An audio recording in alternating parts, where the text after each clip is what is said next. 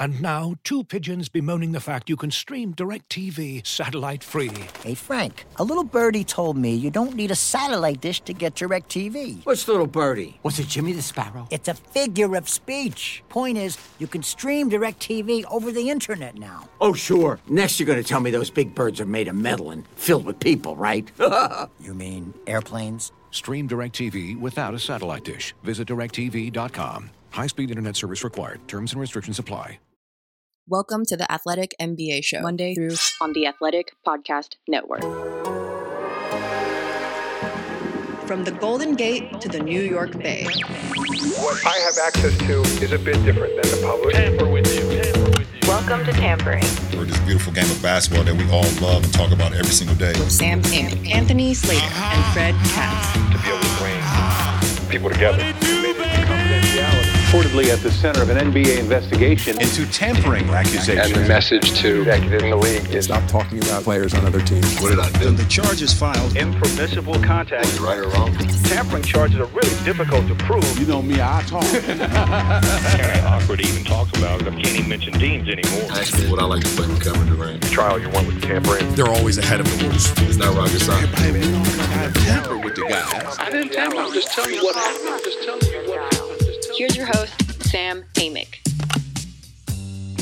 Hello and welcome to the Tampering Podcast, part of the Athletic NBA Show Network. I'm Sam Amick, NBA national writer at The Athletic, here with the one, the only West Coast brethren, Anthony Slater. What's up, my friend? How are you? I'm good. Man, we have no Fred Katz again. Fred, we're starting to take it personal. Our East Coast brother, Knicks beat writer. You know, your team wins 9 games in a row, 11 out of 12. We're on here on this week's Tampering, partly to talk about are the Knicks legitimate Eastern Conference contenders. But unfortunately, because Fred's number one priority is to actually cover the team, he's traveling. We miss Fred again. We'll get Fred next time, hopefully. Maybe we'll do like a more Knicks deep dive next time we get Fred, hopefully next week. 100%. And he can give me a hard time for not putting Emmanuel Quickly on my top 3 for 6th man of the year. We can Who's your top 3? That. Oh man, don't put me on the spot.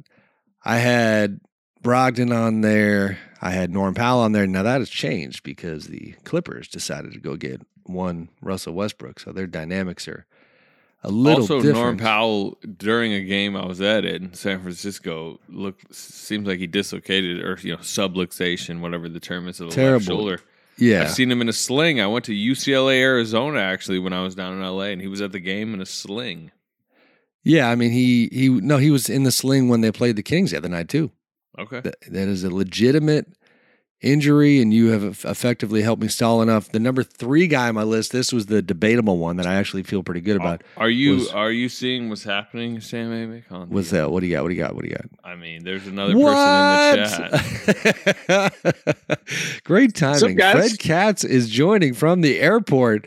I'm crashing from the airport. I just got off the plane 1 second ago. I'm not letting you guys talk about this Knicks winning streak without me getting word in. Do you have any idea how great your timing was? We were just saying how much we missed you. We were saying that next week on the pod, we could do this now. And by the way, for the listeners, we're going to start with Knicks. Obviously, we're going to get to the rest of the NBA, the Ja Morant saga, Steph Curry returning, more handicapping the home stretch. But now, all things Knicks. Fred, I didn't have Emmanuel Quickly on my top 3 for 6th man, and I was, ready for you to just kind of let me hear it about that. That young man is playing some ball. They beat Boston yesterday, double overtime, second time during this 9-game winning streak. One of many things going splendidly for your Knicks. What say you? I mean, they're playing incredible basketball right now. You're right about Quickly. He's been on a whole other level. 38 points last night against Boston. And it's not just the scoring. I mean, you see the scoring go up with him. He's averaging like 17 a game the last 2.5 months or something. But he is, Mitchell Robinson, because he's a big man, because he anchors it, is probably their most important defender.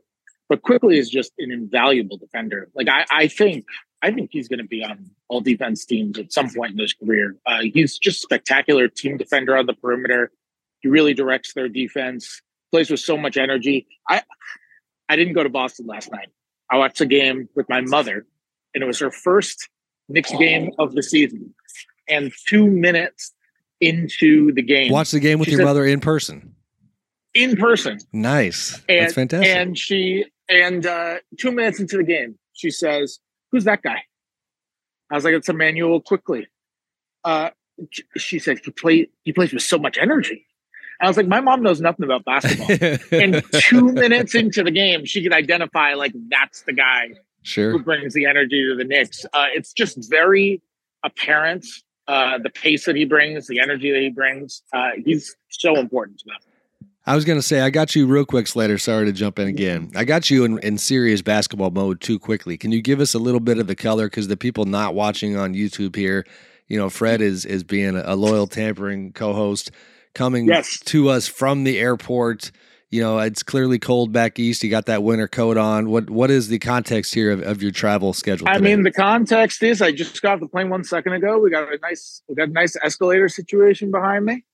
I'm not going down the escalator, quite honestly, because I just didn't think it would be good audio just hearing my bag drag on the graded metal. So instead I'm standing next to it and you can hear everybody else's bags drag there. So I was just wanting to ask about Julius Randle, right? I mean, he's been maybe the best player in the league since the All-Star break. He's got like a 46-point game. He had that crazy game winner in Miami.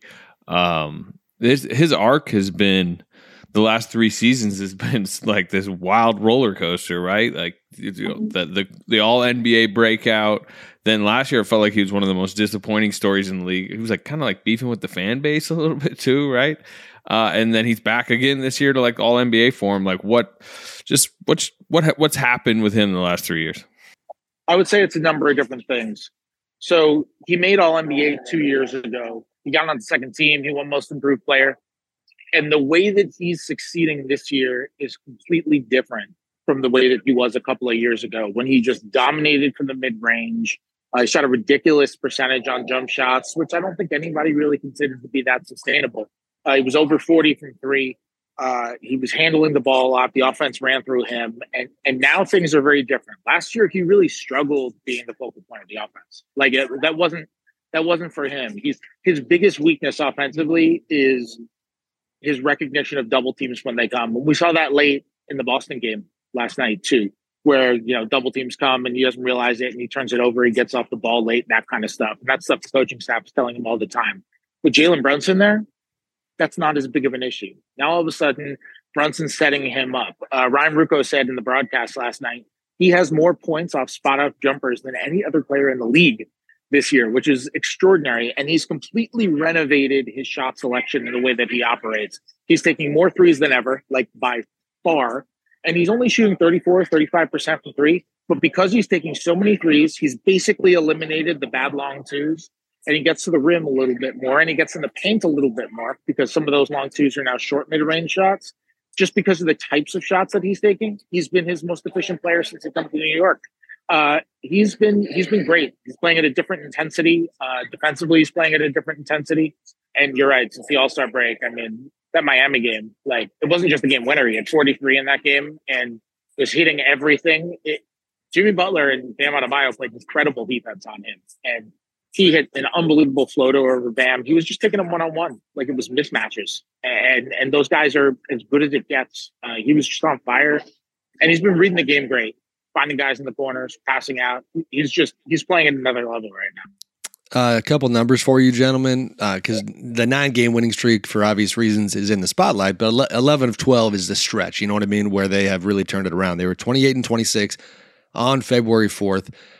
During that stretch of 12 games, we mentioned Randle, 28.5 points, 8.5 boards, 4.2 assists, 50% from the field, 40 from 3. Big-time production, big-time numbers. Jalen Brunson, almost 27 points a game, 6 assists, 4 boards. Quickly, what jumps out for me is almost 43% from long range on about 6.5 attempts a game. And by the way, Julius Randle, just to go back to him, and I don't have his entire career numbers in front of me, but my goodness, boys, 10.1 threes. I mean, you're talking, since you're the Steph whisperer in the Bay there, Slater. I mean, that's up in Steph territory as far as volume, or at least in the neighborhood. Yeah. I mean, that was a very conscious decision too. Like, that's something that the team has been pushing him on. Tom Thibodeau has been pushing him on. The coaching staff has been pushing him on. Like, they wanted him to redistribute his shot selection. Tibbs is always, for all the flack that Tibbs gets for being old school and that kind of stuff, like he is always talking about what he refers to as the value of shots, which is he wants dunks, he wants layups, he wants threes. The Knicks have a really analytically friendly shot profile from that sect. And man, Randall is just, he's made a serious effort to take way more threes. That's almost twice what he averaged in his All-Star season. So that's a hell of a transformation in a couple years. Hey, let's forget the X's and O's for a second and like, what's the juice in the city? I mean, this is one of the most entertaining fan bases in the league, right? I still vividly remember that Hawks Knicks series where they let fans back in MSG a couple years ago felt like the first big sporting event post-COVID, right? I remember it was like, wow, there's like people courtside, and that was such a fun environment. That really a fun season for them. Last year it was the disappointment. What's the belief level locally? Just what's like the color locally right now? Oh, I mean, you guys should see a lot of big bang group chat.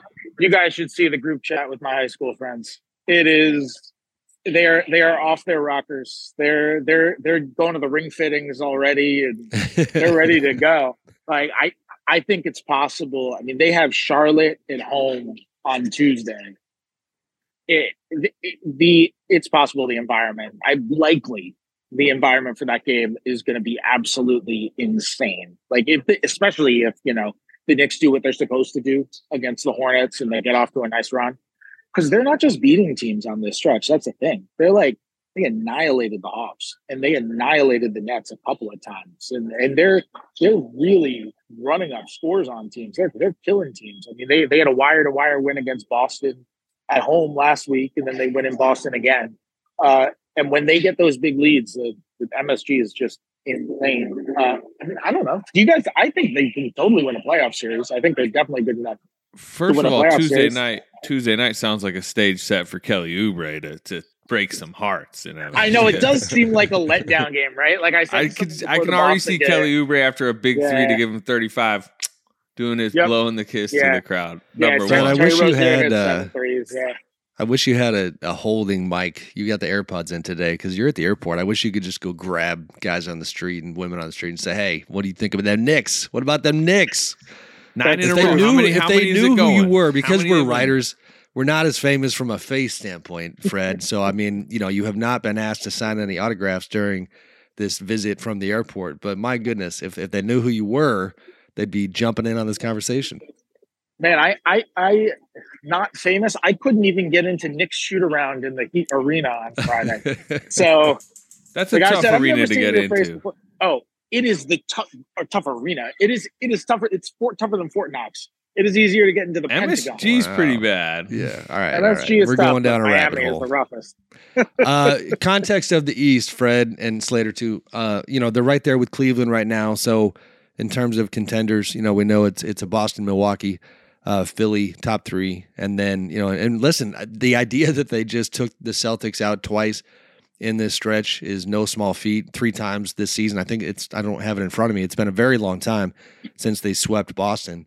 In terms of kind of differentiating fun little stretch versus actual identity of this team, and like you said, a team that can win a playoff series and maybe go even farther than that. What do we think? I think they could win a playoff series. I think it would be a great series against Cleveland. Like, even beyond just the Donovan Mitchell revenge series against the team he never played for narrative. That would obviously be really, really fun. And I'm sure there are some people, if not everyone, in that front office and in that organization who are going to be saying, oh, man, like, you can't lose to Donovan Mitchell in the first round. Like, it's going to matter to people in that organization what ends up happening there beyond just the basketball reasons why it would matter. But I actually think it would be a great series. The Knicks have beaten Cleveland 2 out of 3 times this year. They play again at the end of March, which could be really important for seeding with how close those two teams are right now. I think the 2 guards in Cleveland who are so dynamic against Brunson would be really, really fun. Those 2 rim protectors in Cleveland who are so dynamic defensively, would be amazing to see, with the way the Knicks attack the rim, and that would be a great matchup. I think that would be a really, really fun basketball series. It does seem like that's the most likely one to happen. I don't really see either of those teams passing Philly. And with the way the Knicks are playing, Cavs are playing pretty well. I don't really see them dipping to 6. There's a nice gap widening there. So it seems like that series is going to happen.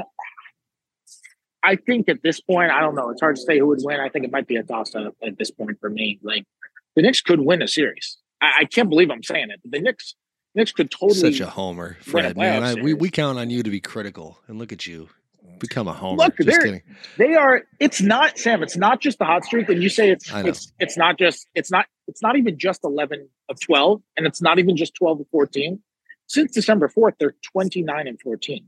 I mean, that's a 43 game sample. That's more than half the season where they're 29 Fred, and 14. Like, why have they become so good? I mean, obviously Randall's playing well. We mentioned quickly Jalen Brunson's been the signing of the offseason, but like, what has gotten it to the point where noted New York cynic Fred Katz and the New York media believe they could actually win a playoff series? Well, I chose December 4th, not because it's an arbitrary date, because it actually signifies something. That's the date that Tom Thibodeau shortened the rotation to 9 guys. No more Cam Reddish, no more Evan Fournier, no more Derrick Rose. Went to 9 guys on that date. They had a terrible loss to Dallas on December 3rd, where they gave up 40 points in the third quarter. Tim Hardaway Jr. and Luka Doncic outscored the Knicks in the third quarter of that game. And they just got blown. The doors got blown off of them at home in the third quarter against Dallas. And major changes came. They were 10 and 13 on that date, and they really turned it around. Part of it is the defense. They were 24th or 26th in points allowed per possession at that point. And the defense has really ratcheted up, in part because of the rotational changes. Quentin Grimes is so much better defensively than he was last year, I think, where he was pretty good. Emmanuel quickly is just so improved, and he's been playing more minutes under these circumstances, and that's obviously huge. Mitchell Robinson has been so much better defensively as well. And the other part of it is like Julius Randle is playing out of his mind. Since November 29th, he's taken more threes than any other player in the Eastern Conference. It started right around then that he started chucking up all those threes. And Jalen Brunson, who just won Player of the Month in February in the Eastern Conference, is out of his mind too. He's averaging just short of 30 a game since January 4th. You have 2 guys playing at a clear all-star level for 3 months or so, and a bunch of other bench guys stepping up at that level. The Josh Hart trade was great for them too. Yeah, that's another one where they're 9-0 with Josh Hart. He's been a perfect fit for them. He came in, he closed his first game there. He just fits in with their identity. He's such a Tibbs player. Why do you think it's different than a couple of years ago when they did I think they were the 4 seed in that Hawks series, and it seemed like one of those years where it's like, all right, well, Thibodeau clearly maximized them in the regular season, and which is a criticism of him, I guess you could say, that like it doesn't translate as well to the playoffs when everybody's scouting and preparing and attacking the game like Thibodeau does in the regular season. Like, why is it different than that season? Because they're so much more complete. Like, they're just that team, that Hawks series. The narrative came around. Okay, the Hawks swarmed Julius Randle, and Randle looked overwhelmed because he's not a lead facilitator. He's the guy who has been next to Jalen Brunson. That's where he can excel and be his best. And they swarmed Randle. And Randle struggled, and the offense really struggled, and they lost in 5 to Atlanta. And I think the narrative coming away from that series was, okay, the Knicks' style, the way that they played, was not conducive to the playoffs, and it didn't work in the Hawks series. And Randle was too slow to adjust. Tibbs was too slow to adjust, and it didn't work stylistically. And that is partially true. But I don't believe that that's the main reason why their offense struggled so much against Atlanta, which was not an elite defense or anything like that year. The reason their offense struggled so much against Atlanta was because they had a bad offense that year. Like, they were 24th in offensive efficiency. So when you go up against the playoffs, you're going to struggle even more. And I think that's what happens. The Knicks right now, I think, are 5th. They're 5th in points per possession. Like, they have the 5th best offense in the NBA right now. I mean, this is a totally different team. Now they don't do it in the way the Warriors do it. They don't look like the 2014 Spurs. They and Dallas are the 2 most isolation heavy teams in the NBA. But Brunson is amazing in isolation. He's one of the best point guards in the league now. Randle has been chucking him up. And they've really found the way to score without 3-point shooting because they're just good at all the other things. Don't overlook Mitchell Robinson's offensive rebounding. Like he and Steven Adams, two best offensive rebounders in the league, in my opinion. And it's so essential to their offense. Isaiah Hartenstein's offensive rebounding. I mean, they're really as good of an offensive rebounding team they as you're profile get. really That's well, a big part man. of it too. Like, yeah, 5th in offense, 14th in defense. And this is not even trying to go down the hot take road here. And I hadn't had this thought all season long. But, if this continues, is Tom Thibodeau the guy who we all assume? I mean, listen, the arc of Tibbs' career is year 3. Everybody starts getting tired of his voice. That's what we are used to believing. To his credit, he's gone from being a guy that we were talking about around the league as possibly being in trouble, hot seat wise, to, playing a big part in this turnaround and probably should be in on that coach of the year conversation. I mean, they're very well coached. I don't think you can watch them and think of them as anything other than well coached. They play crazy hard. Everybody has. So I was having a conversation with Mitchell Robinson at his locker about a week ago. And there was a play in a game that they were in where against Boston at home, actually, last week, where it's the fourth quarter, tight game. Mitchell Robinson blocks Malcolm Brogdon at the rim. And then he busts to the other side. And he's the first one down the court. Like, he doesn't just beat his man. He beats everyone down the court after getting a block. Quickly puts up a floater in transition. And Mitch has perfect positioning for offensive rebounding because he got down the floor so quickly and he gets a tip in. So I asked Mitch about that. And I asked him why he was running so hard down the court and what his goals are when he's just busting ass in transition like that. And I thought he was going to say, oh, you're trying to fill the lane and hopefully you get a wide open dunk out of it. I thought that's what he was going to say, and it wasn't what he said. He just immediately says, transition threes. I said, what do you mean? He said, I got to draw the defense in, and that way Quickly or Grimes or Josh Hart or somebody else can get an open transition three because that's going to be the big thing. That's all I'm trying to do when I'm busting down the floor like that. It's like, man, that's not just like knowing your role. That's kind of like knowing your role is I set screens and I dive and I play defense and I block shots and I call the defensive signals and all that. That's like understanding the nuances of your role. That's really embracing your role in every single type of context. And I think they have that across the roster. And it's not unheard of, certainly. There are a lot of other teams like that, but it's more uncommon than not that you have a bunch of guys who just understand their roles to that degree, to the way that Mitchell Robinson was talking about, the way that Quickly does, the way Grimes does, the way Hart does, Brunson, even Randall, the way that he's adjusted next to Brunson so willingly. I think they have a bunch of guys who are just really embracing the way that they play. And look, that's on the coaching staff, right? Like they have total buy-in right now. Right. Good stuff, man. Listen, we were going to go deep on the Knicks without you. What a nice surprise. Well, that's why I'm here. I know. I appreciate you, brother. I will not forget this. Do you want to stay with us? Are you going to head home? What is your plan here? I'm heading home. You guys okay. do your thing. You guys talk about Ja or whatever you're going to talk about today. Yeah, we got plenty more to come. All right, I think we need an ad break here. Let's ad break. Yeah, let's ad break. All right, Fred, travel safe, brother. Appreciate you. Good stuff. On the other side of this break, I think we're going to tackle the Steph Curry return, Mr. Slater. We will get to Ja, but I feel like we are in a hoops state of mind, and that is an off-court situation in Memphis. That and much, much more on the other side of the break. Looking for an assist with your credit card, but can't get a hold of anyone? Luckily, with 24/7 U.S.-based live customer service from Discover, everyone has the option to talk to a real person anytime, day or night. Yep, you heard that right. You can talk to a real human in customer service at any time. Sounds like a real game changer if you ask us. Make the right call and get the service you deserve with Discover. Limitations apply. See terms at discover.com/creditcard. This episode is brought to you by Michelob Ultra, the official beer sponsor of the NBA. Want to get closer to the game than ever before? Michelob Ultra Courtside is giving fans the chance to win exclusive NBA prizes and experiences like official gear, courtside seats to an NBA game, and more. Head over to MichelobUltra.com/courtside to learn more. And now, 2 pigeons bemoaning the fact you can stream DirecTV satellite-free. You see this? A family watching baseball on DirecTV with no satellite dish in sight. Let's heckle them. You call that changing the channel? Choke up on the remote, buddy. I hope getting all these games on DirecTV makes up for your mother not pre-chewing your sunflower seeds. DirecTV has the most MLB games. Visit DirecTV.com. Claim based on total games offered on national and regional sports networks with choice package or higher. Availability of RSNs varies by zip code and package. High-speed internet service required. Terms and restrictions apply.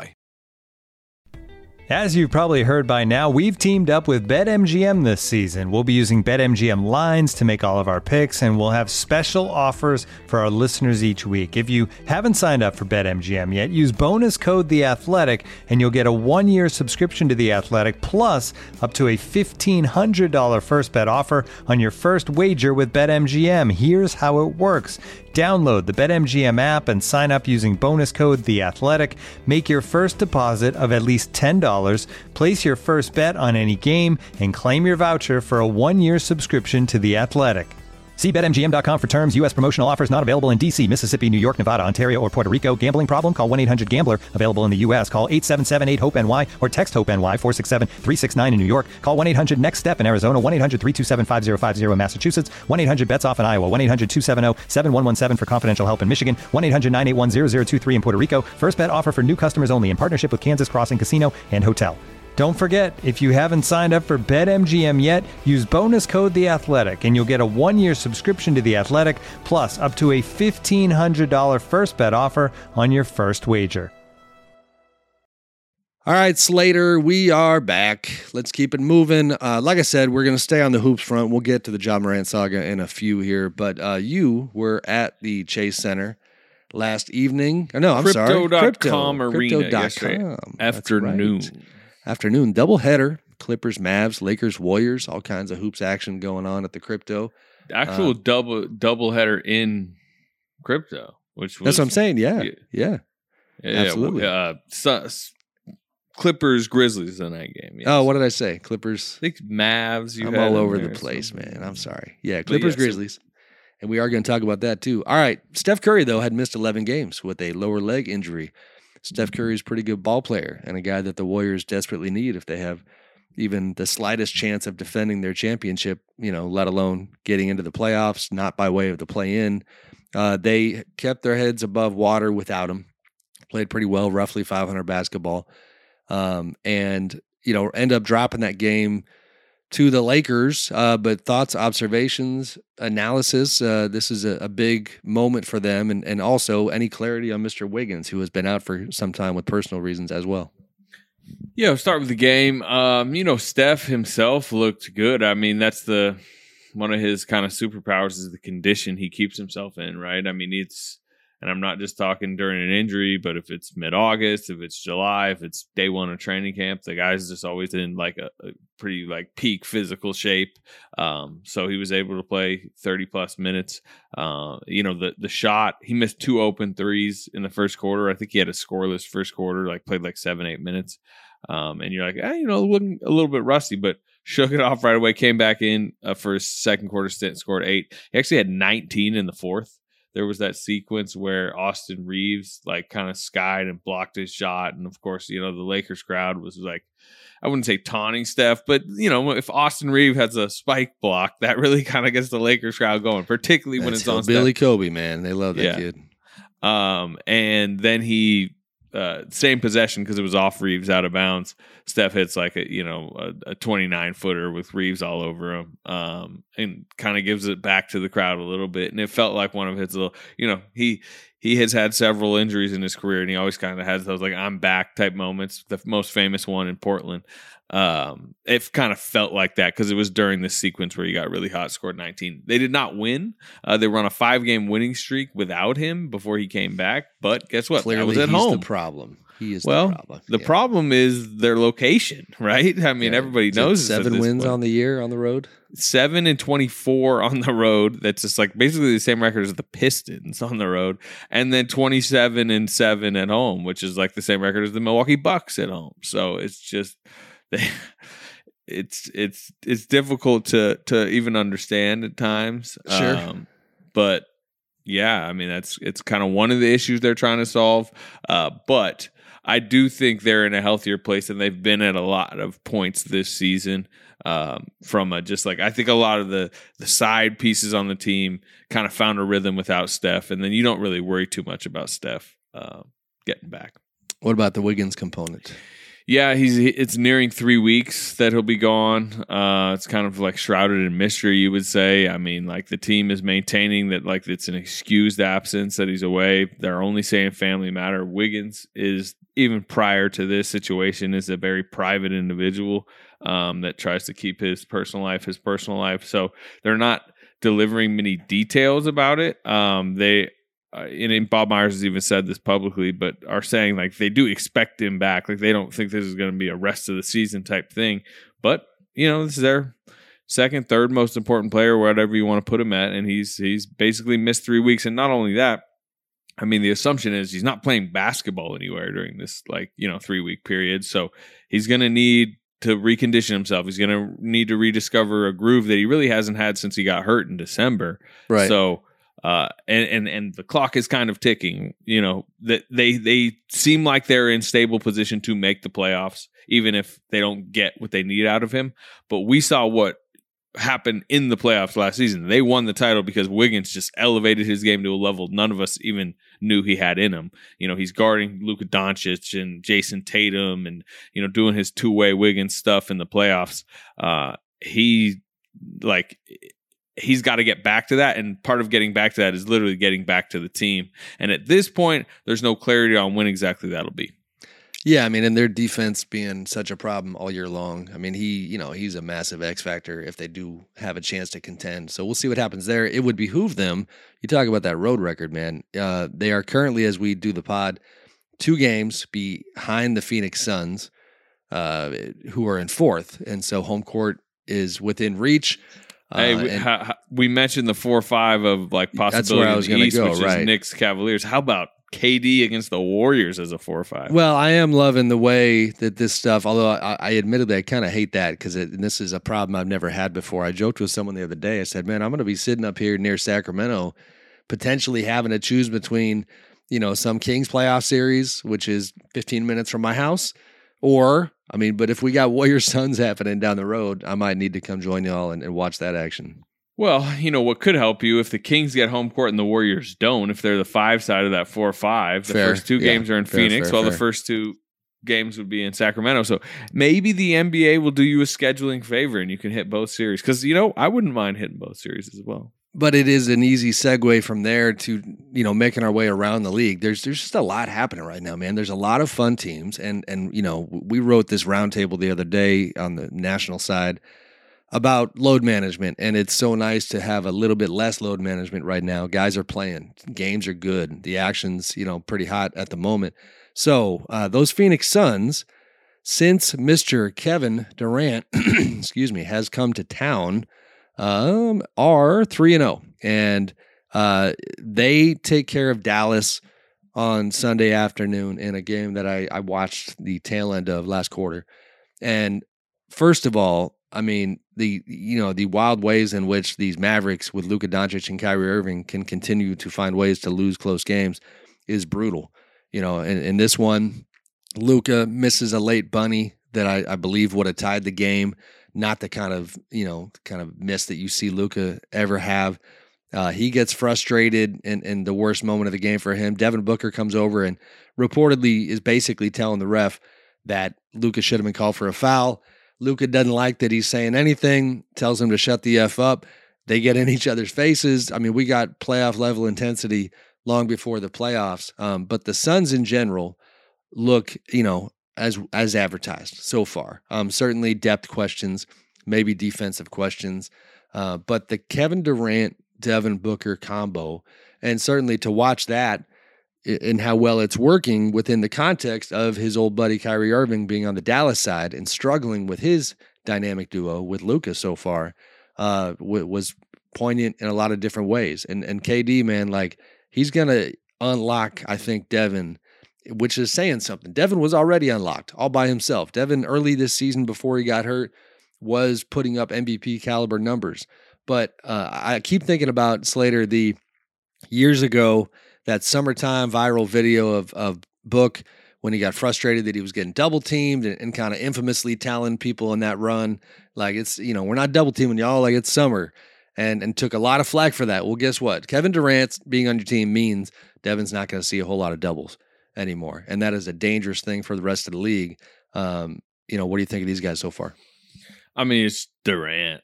It's like he's the reason that, like, immediately it's like, yeah, I can see the Suns winning the title. Right.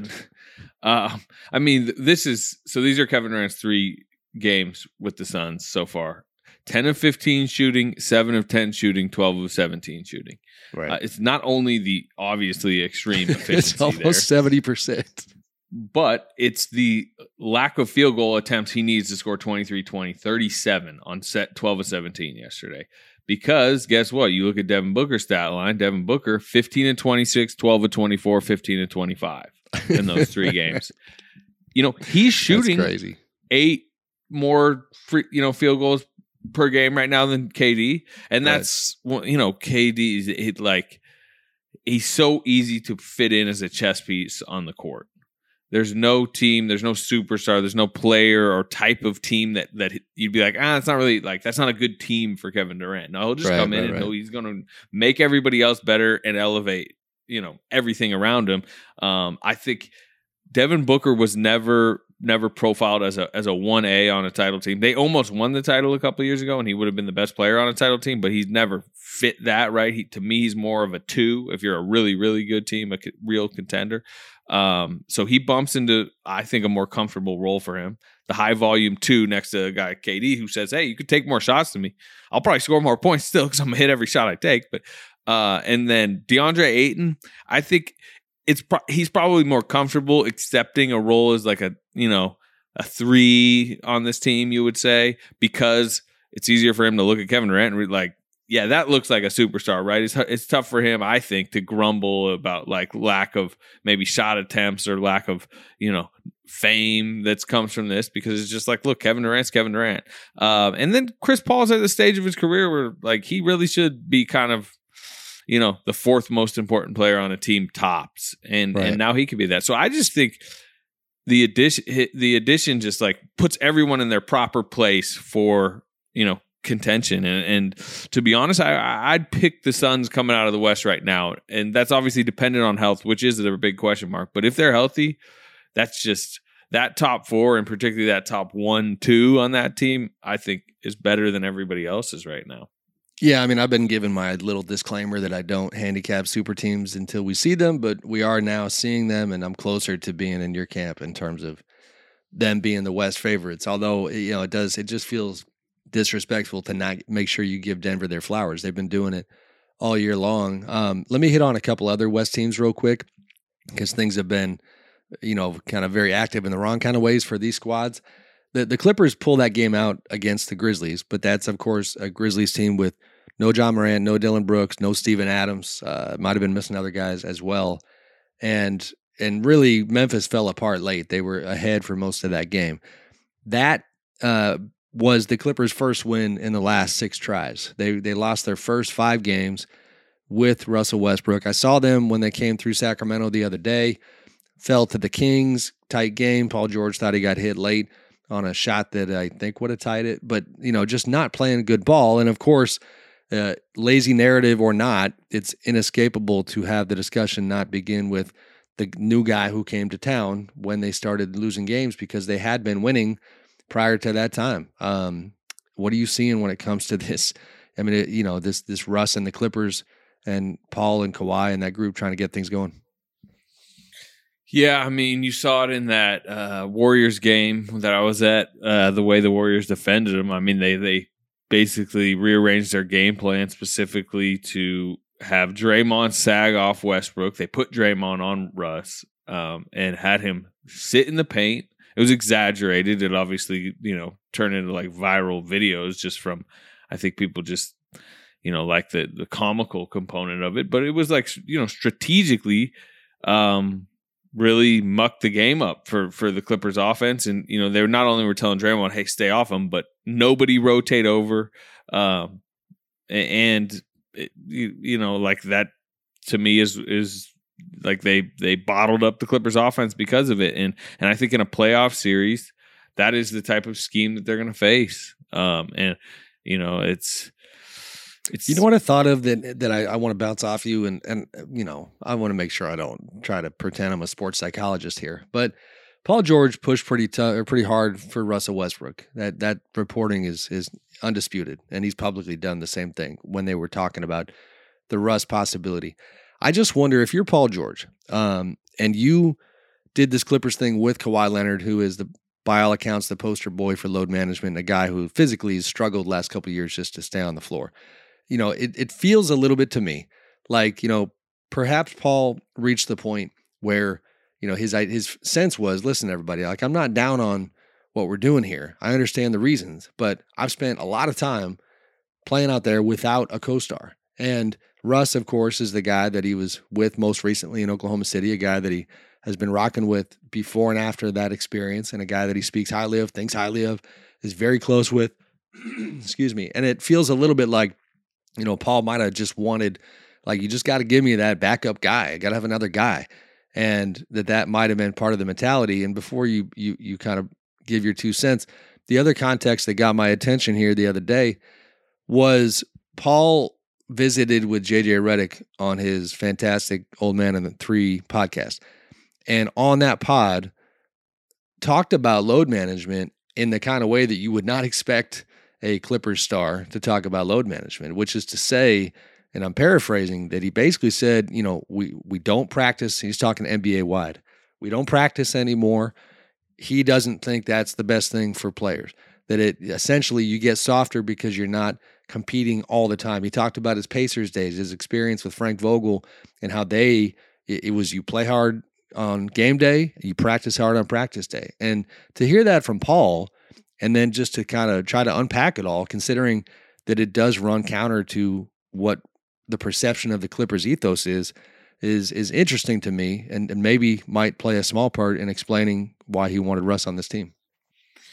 Yeah, I mean, because Russ is going to bring it every day. Like, that is the one thing. And Russ is highly respected by players league-wide for that, you know, exact thing. I mean, I don't know how many times I can remember back in my early days covering the Thunder, getting to the arena like 2.5 hours early, especially, you know, young reporter, like, gonna get there really early today. And it's like Russell Westbrook is out there 2.5 hours, empty arena, like going through a very, you know, stringent routine. I mean, he's OCD about it.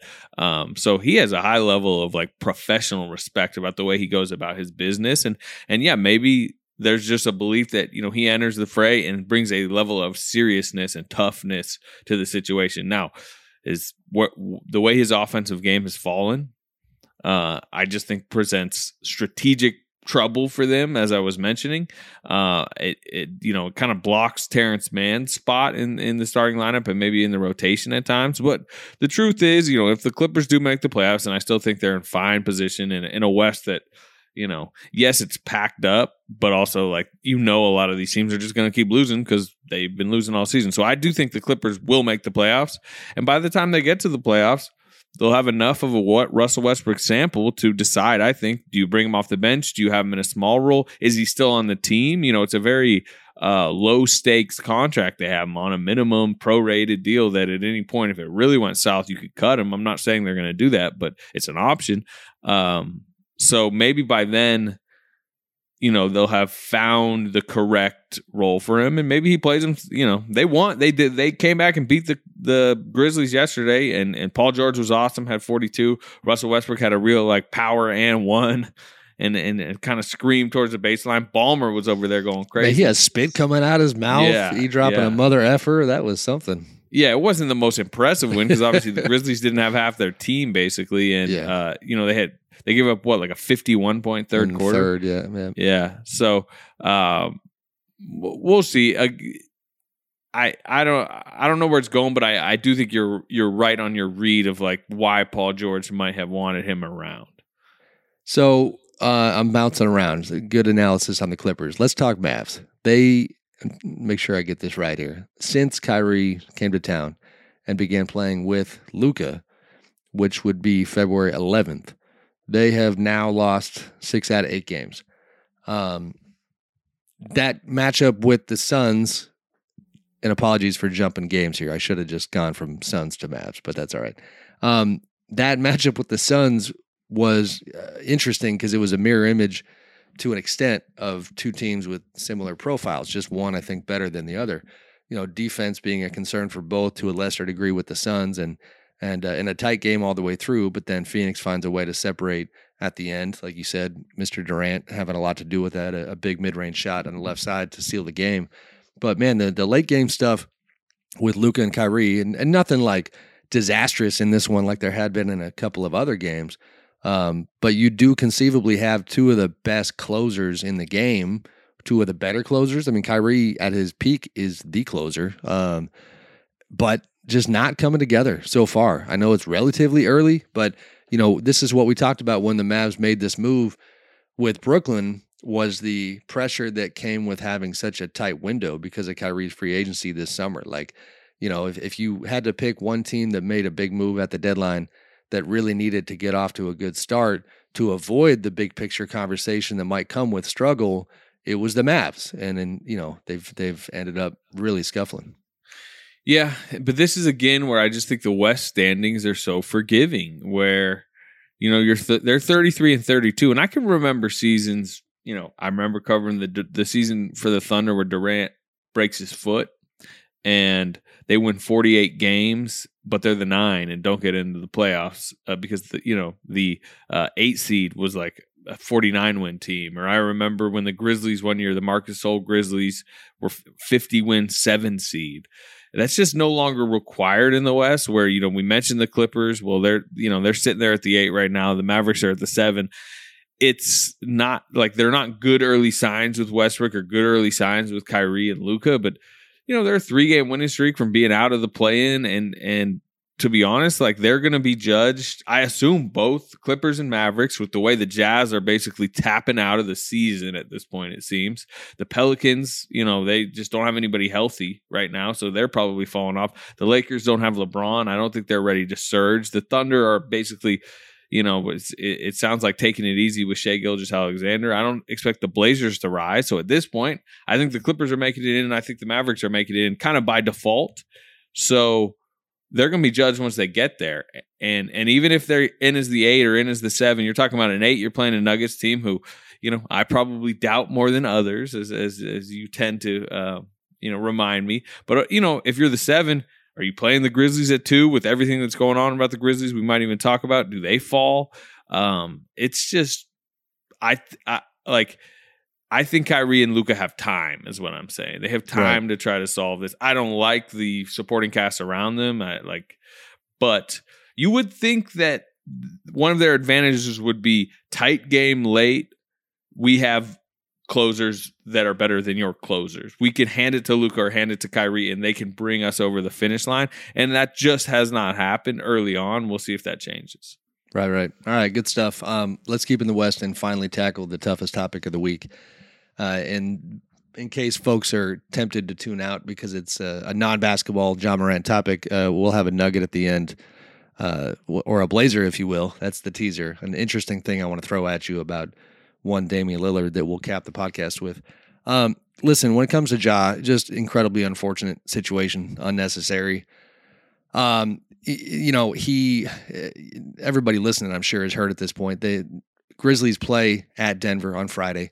Late that night, Ja jumps on Instagram Live and he's partying and he's in some sort of club atmosphere and flashes a gun on video while he's partying. And you see, people in the background, music playing, this and that. And, in a vacuum, it would have been an incredibly problematic thing to post. But this wasn't in a vacuum. This is a guy in Ja who had already been tied to a number of situations and with people accused him or people around him of flashing guns, threatening with guns. And specifically, you're talking last summer, he's been sued by a young man, a 17-year-old, for being beat up at Ja's house on the outskirts of Memphis. Pickup game at his house. And, as the story goes in terms of the lawsuit, they get into it after a pickup game. And, the young man claims that he was punched 12 to 13 times by Ja. And in that interaction, again, timing-wise, that's last summer. In that interaction, the lawsuit states that Ja had come out of the house, according to the kid, with a gun in his belt and flashed that, and that his father supposedly told him, no. So that's number one. Accusations, unproven, but accusations nonetheless. Now, the same summer, 4 days later, according to the Washington Post, an incident at a Memphis mall in which Ja's mother apparently had some sort of disagreement with an employee at a shoe store, and according to their reporting, had called Ja essentially for some help, and he shows up with quite a few people, gets into it with a security guard. No gun accusation in that situation, but the guard claimed that he was pushed in the head by one of his people. There were threats. Not good. Then you have the story that we broke from January 29th, when the Grizzlies and the Pacers had been having words all game long. Post-game, Pacers employees, players, staff out by their bus, and John, with no pun intended, with people close to Ja by the loading dock while Ja was doing his media. He wasn't there early on in that situation, but they're verbally sparring for about 20 minutes. Ja eventually comes out, according to what we were told in the reporting, gets in one of those SUVs that's near the team bus for the Pacers, and the Pacers folks claim that they had red lasers pointed at them that, for lack of a better way of putting it, terrified them. You had people who thought they were going to get shot. The league investigates, did not corroborate the presence of a gun. There's all that smoke, which the Grizzlies are known for in a much more playful way. This is not playful.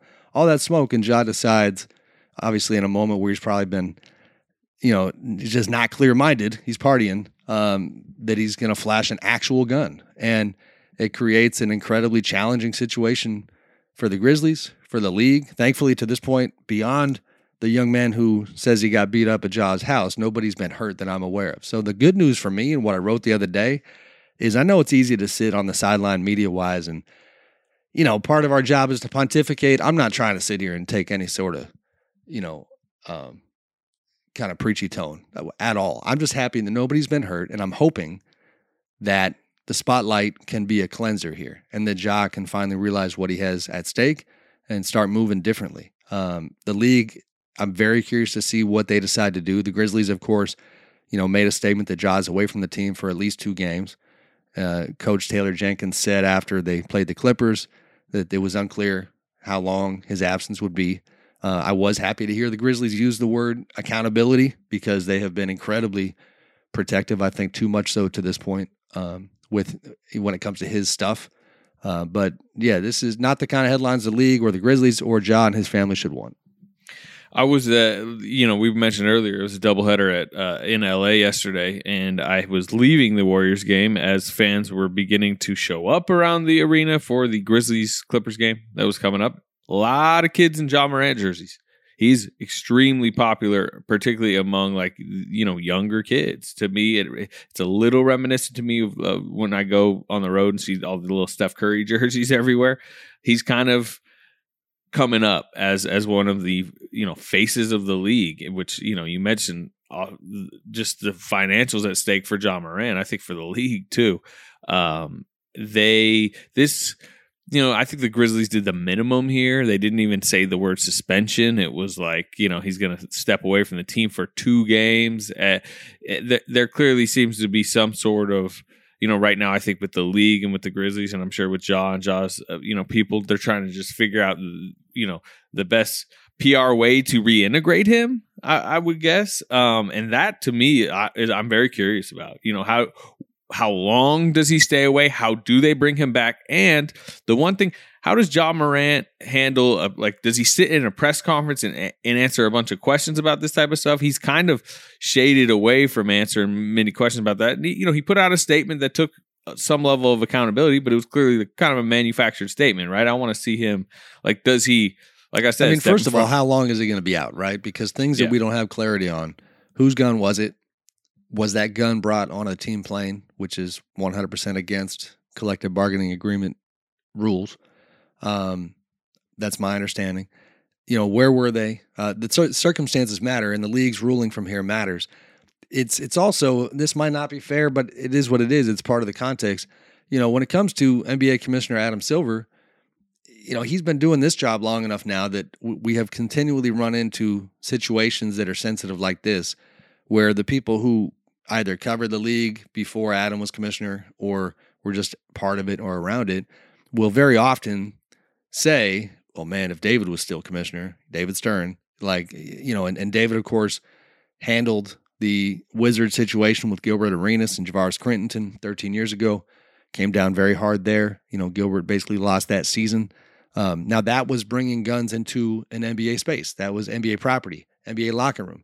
But if this gun that we saw in the video was brought onto a team plane, which again, to be clear, I do not have clarity on at this point, then that should take this whole entire situation to another level.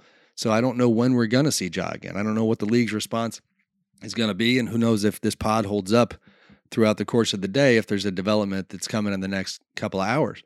But they can't, man, I don't know. I mean, this is just a societal thing, is like they absolutely cannot act as if this is not incredibly serious and important, and with where this country is at and the part that guns have played, and everything you just hit on, Slater, about children. And it's like, what are we doing? I mean, Ja is a dude who is so talented, by all accounts, raised by a very good family. And, that's where you start talking unfortunate, unnecessary. But the ramifications of the messaging from the league standpoint, if they come in soft on this, I think would be really, really unfortunate. Yeah. A lot at stake, no doubt, including a Grizzlies season that seemed so promising for a while. And I know that's like, we're not trying to wrap too much hoops into this, but where does their season go with the same day Brandon Clark? This is the same day Brandon Clark tore his Achilles and Dylan Brooks, got dinged for a 1-game suspension for his 16th technical. It was like kind of this confluence of events that made you really question, like, where is this going for the number 2 seed in the West? Right. No doubt. All right, let's end on a lighter note, much, much, much lighter note. Our friend and former colleague at The Athletic, Bill Oram, is now a columnist for The Oregonian. And Bill talked to one Damian Lillard from the Portland Trailblazers over the weekend, and Dame said something pretty interesting that I want to get your opinion on, Slater, that it is his opinion that he has it in him to score 100 points at some point, to do what Will Chamberlain so famously did, and to do something that the Kobe Bryants of the world and all-time scoring champion LeBron James, a long list of other greats, have not been able to do, to score 100 points. Now, Dame obviously scored 71 recently against Houston. Against the Rockets. This was the, when do they have Houston again on the schedule? But Bill and Dame, this is not just kind of a hot takey column. I don't think it's the idea that like they analyzed what Dame did that day, and it was his basketball view, and he breaks down play by play, shots that didn't fall. I think it's cool because it's in terms of him being a brilliant basketball mind, it was him painting a picture of like, no, I can look at 71 and tell you how that could have been 100, or at least something close to it. But more broadly speaking, that question I want to posit to you, Dame or anybody else, is there a human within today's association who has it in him to score 100 points, and is Dame that guy? Well, the 3-point volume has made it like more realistic. Wilt didn't hit any threes in case you wondered. Shooting. Well, but even like you go 5 years ago, like, even when Steph Curry was busting out, like he's currently taking many more threes per game because everyone in the league is. We were earlier in the show talking about Julius Randle's chucking up like 10 plus a game. So the volume, I think, makes it, like I said, more realistic. But to me, for somebody to actually do it, it would have to be kind of shameless in a way of like, let's say Lillard was even hotter in that game and was in the 80-90 range. Well, that means the Blazers are up another 10, 20 points. Like if somebody's scoring 100, their team is probably winning by like 30, 40, 50 points. Against a team like Houston that's like, they're down on their luck season. They have no hope of kind of jolting back. So, by the way, as our super producer Andrew Schlecht shares, the Blazers have the Pistons tonight. So who knows? Maybe tonight's the night. Trying to put that up as a candidate. I just mean like, I think if you're on your way to 100, if you're on pace for 100, we're talking about having 75 through 3 quarters. you're probably up 40 against a team that has no energy to come back. And then it's like, are you just going to spend the fourth quarter like allowing your player to go out there and just chuck freely to get 100? Maybe you are, and that's fine. But I think that would be, you would have to do it kind of shamelessly. Yeah, it runs the risk of having terrible optics. I didn't love the optics of the Rockets game, if I'm being honest. I think we talked about it on the pod. Like, he kept gunning for it late. And the part of me that would like to see him just in a more competitive environment because of how great he is, I find this angle interesting, but also a little bit depressing. Like, is this what is this what we're doing in Portland these days? And I know it's just a conversation, so I shouldn't be too critical. But conversely, it is wild that he has become such a lethal scorer that a podcast like this would even entertain that idea. And to give a quick number, beyond his 71-point game, and let people know what he's been doing. And this is not a small sample size. In the last 23 games, Slater, Dame is averaging 38.9 points. Now Portland is 11-12. During that time, it's that he's kind of just doing what he has to do for them to stay afloat. But 38.9 over the course of more than a quarter of an NBA season is pretty monstrous. Yeah, no, he's been insane. I mean, like, it's funny. I was at that Blazers-Warriors game last week, and the Warriors really aggressively they blitzed him on pick and rolls, and they did a box and one. They had which is very rare. It's becoming, I guess, a little bit more common, but just to completely get it out of his hands, he still scored 21 facing that type of defense. And I was going back to the box score because I'm writing about the scheme and getting the ball out of Lillard's hands, which did frustrate him. But, you're going, and he like I said, I think he had, believe it was 21. And I'm like, man, 21, this is his lowest scoring game. I'm like scrolling down his game log, like, oh, this is like his lowest scoring game in the last 22 games or something like that. And like, 21 points is great. It's not nothing. Yeah. Yeah. So I mean, I would just remember looking at the game log, like, man, this is insane. Some of the numbers he's been putting up on just like a nightly basis. And has really had to, no Simons right now. He tried to come back from an ankle injury and then basically immediately had to go out again. So he doesn't have a ton of help offensively. And yeah, they're floundering a little bit. I think they have a little bit of an opening here where I do think the Jazz are about to, like I said earlier, bow out, a little bit purposefully here. So I think somebody can slip into the 10. I think the Pelicans are vulnerable at the 9. So maybe they could get into the 9-10 side of the playing bracket. And it would be on the back of one of those Damian Lillard, insane 2-month scoring binges. Right. No doubt. All right, brother. Good stuff. We had a little cameo from Mr. Katz, who we thought we were going to miss this week, and a good, robust, lengthy Knicks conversation. All things association from there. Appreciate you. Appreciate the listeners. And we will talk to everybody next week.